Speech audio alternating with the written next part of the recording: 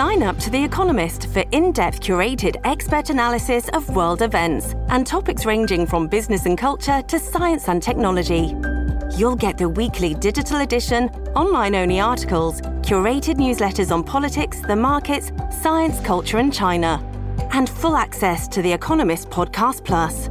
The Economist is independent journalism for independent thinking. Go to economist.com and get your first month free.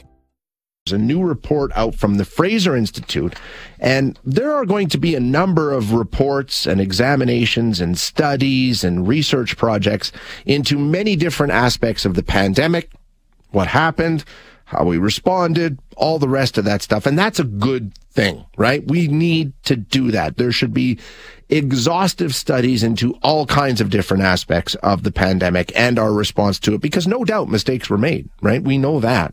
And if nothing else, we need to learn from those mistakes and put something into place to make sure that we have a playbook that we can follow should something like this ever happen again, God forbid.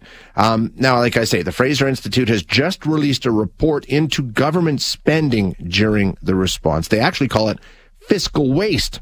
So that's where we're starting. We're going to chat with Tegan Hill, senior economist with the Fraser Institute. Tegan, thanks so much for joining us. Appreciate your time today. Thank you so much for having me. Okay, so let's get the play of the field of play here. When we talk about coming up with this report, what did you look at? What kind of spending in particular did Fraser Institute examine? Right. So we looked at $360 billion spent on COVID programs, and we estimate that 25% of that, or $90 billion, was wasted. Add in higher debt interest costs, which will be an ongoing cost for Canadians. And over the next decade, we estimate total fiscal waste will cost Canadians $111 billion. Okay, so let's dig into the numbers. $360 billion spent where? That's Canada and U.S.?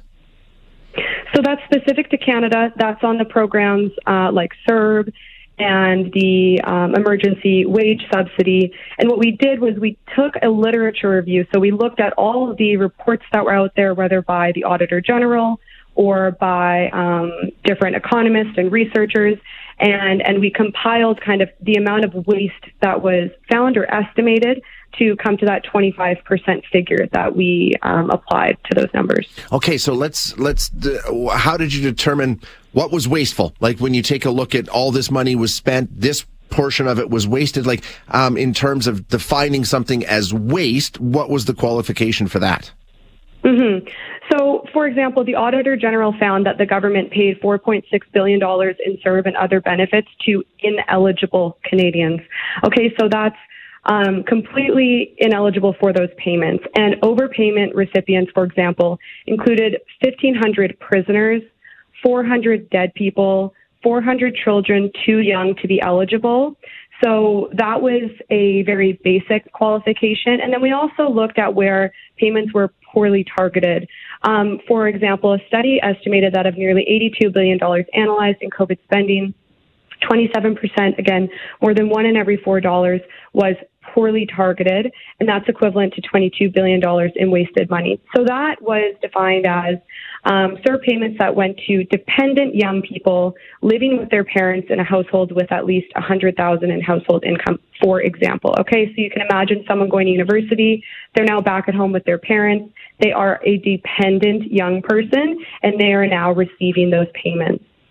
Now, when this program was announced, and I'm wondering if this fits into your calculations at all, the government said, we know that we're going to be spending money that we shouldn't be spending, and we understand that some of our funding and our emergency funding will go to people that don't qualify and don't deserve it. And in the interest of getting the money out the door immediately, we will spend that money with full intentions of clawing it back. And we've heard from a lot of people who have started to see those statements from the government saying, hey, you got this, you shouldn't have got it, you need to pay it back. So is that part of your calculation, or is this just the initial money out the door? This is, one, I think it's very important that the government got money out to Canadians, right? We wanted to protect Canadians. That was number one. I think the question for Canadians is $1 in every $4. Is that reasonable? given this. So we are just looking at what was poorly targeted or wasteful. We don't have a separate calculation for what the government is trying to collect now from individuals. But what I would say is that in a lot of cases, it's going to be very difficult for the federal government to do that because, for instance, they failed to even require social assistance numbers for workers when they applied for the emergency wage subsidy. Okay, so that means that proper verification and tracking just cannot be completed. So there's a good amount of that money that's just not going to be able to be collected, verified, tracked as a result of these programs going out so rapidly and without any of that targeting or any of that kind of verification. So if the 1 in 4 was wasted, do you have any idea how much won't be able to be recovered? Or is that will that be done in future studies in terms of 10% of that 25%? Do we know? We did not look at that in our study. I'm hopeful that there will be more research on that. So we just looked at those big headline numbers, what was mismanaged, poorly targeted, et cetera. And you know, it's going to take a long time too. So it's going to be a while before we can get a final figure on that for sure. I'm wondering, how does this compare? I know there was also some work done on the U.S. spending, and much the similar situation there. I mean, how different was what Canada did from the United States? We found very similar outcome in the United States. So again, we estimate about 25%. And I should say that's at a very minimum. That is a very conservative number. We basically looked at all of the reports. In some reports in the U.S., for example, with the Paycheck Protection Program, it was estimated that 66 to 77% of the money didn't even go towards paychecks, but went to business owners, shareholders, creditors. So in that report for that program, that's equivalent to 66 to 77% of that money being wasted. Okay, so we conservatively estimate 25% of COVID spending was wasted there. But the U.S., of course, it has more people, it had more spending, so that's equivalent to about $1.3 trillion. Again, factor in ongoing debt interest costs, which U.S. citizens will have to pay. And their big headline number is $1.6 trillion in wasted fiscal money. I wanted to ask you about that when you take a look at the Canadian money, because a lot of the money that went into these programs, like you point out in the report, was actually borrowed. So there's going to be costs going forward for a long time that Canadians are paying to service that debt. Give us the calculation around how much this is going to cost at the end of the day. Right. So again, we have that $90 billion of the pure spending, and then as that was wasted. Okay, so that's at 25%, and we're back to Canada now. So again, all of that was borrowed, as you said, and so we estimate that $21.1 billion in interest costs over the next decade alone is going to be attributed just to that fiscal waste, okay? So, and then we add that all together to get the $111 billion by the end of 2032-33. And that's where we ended our forecast in that year. Okay.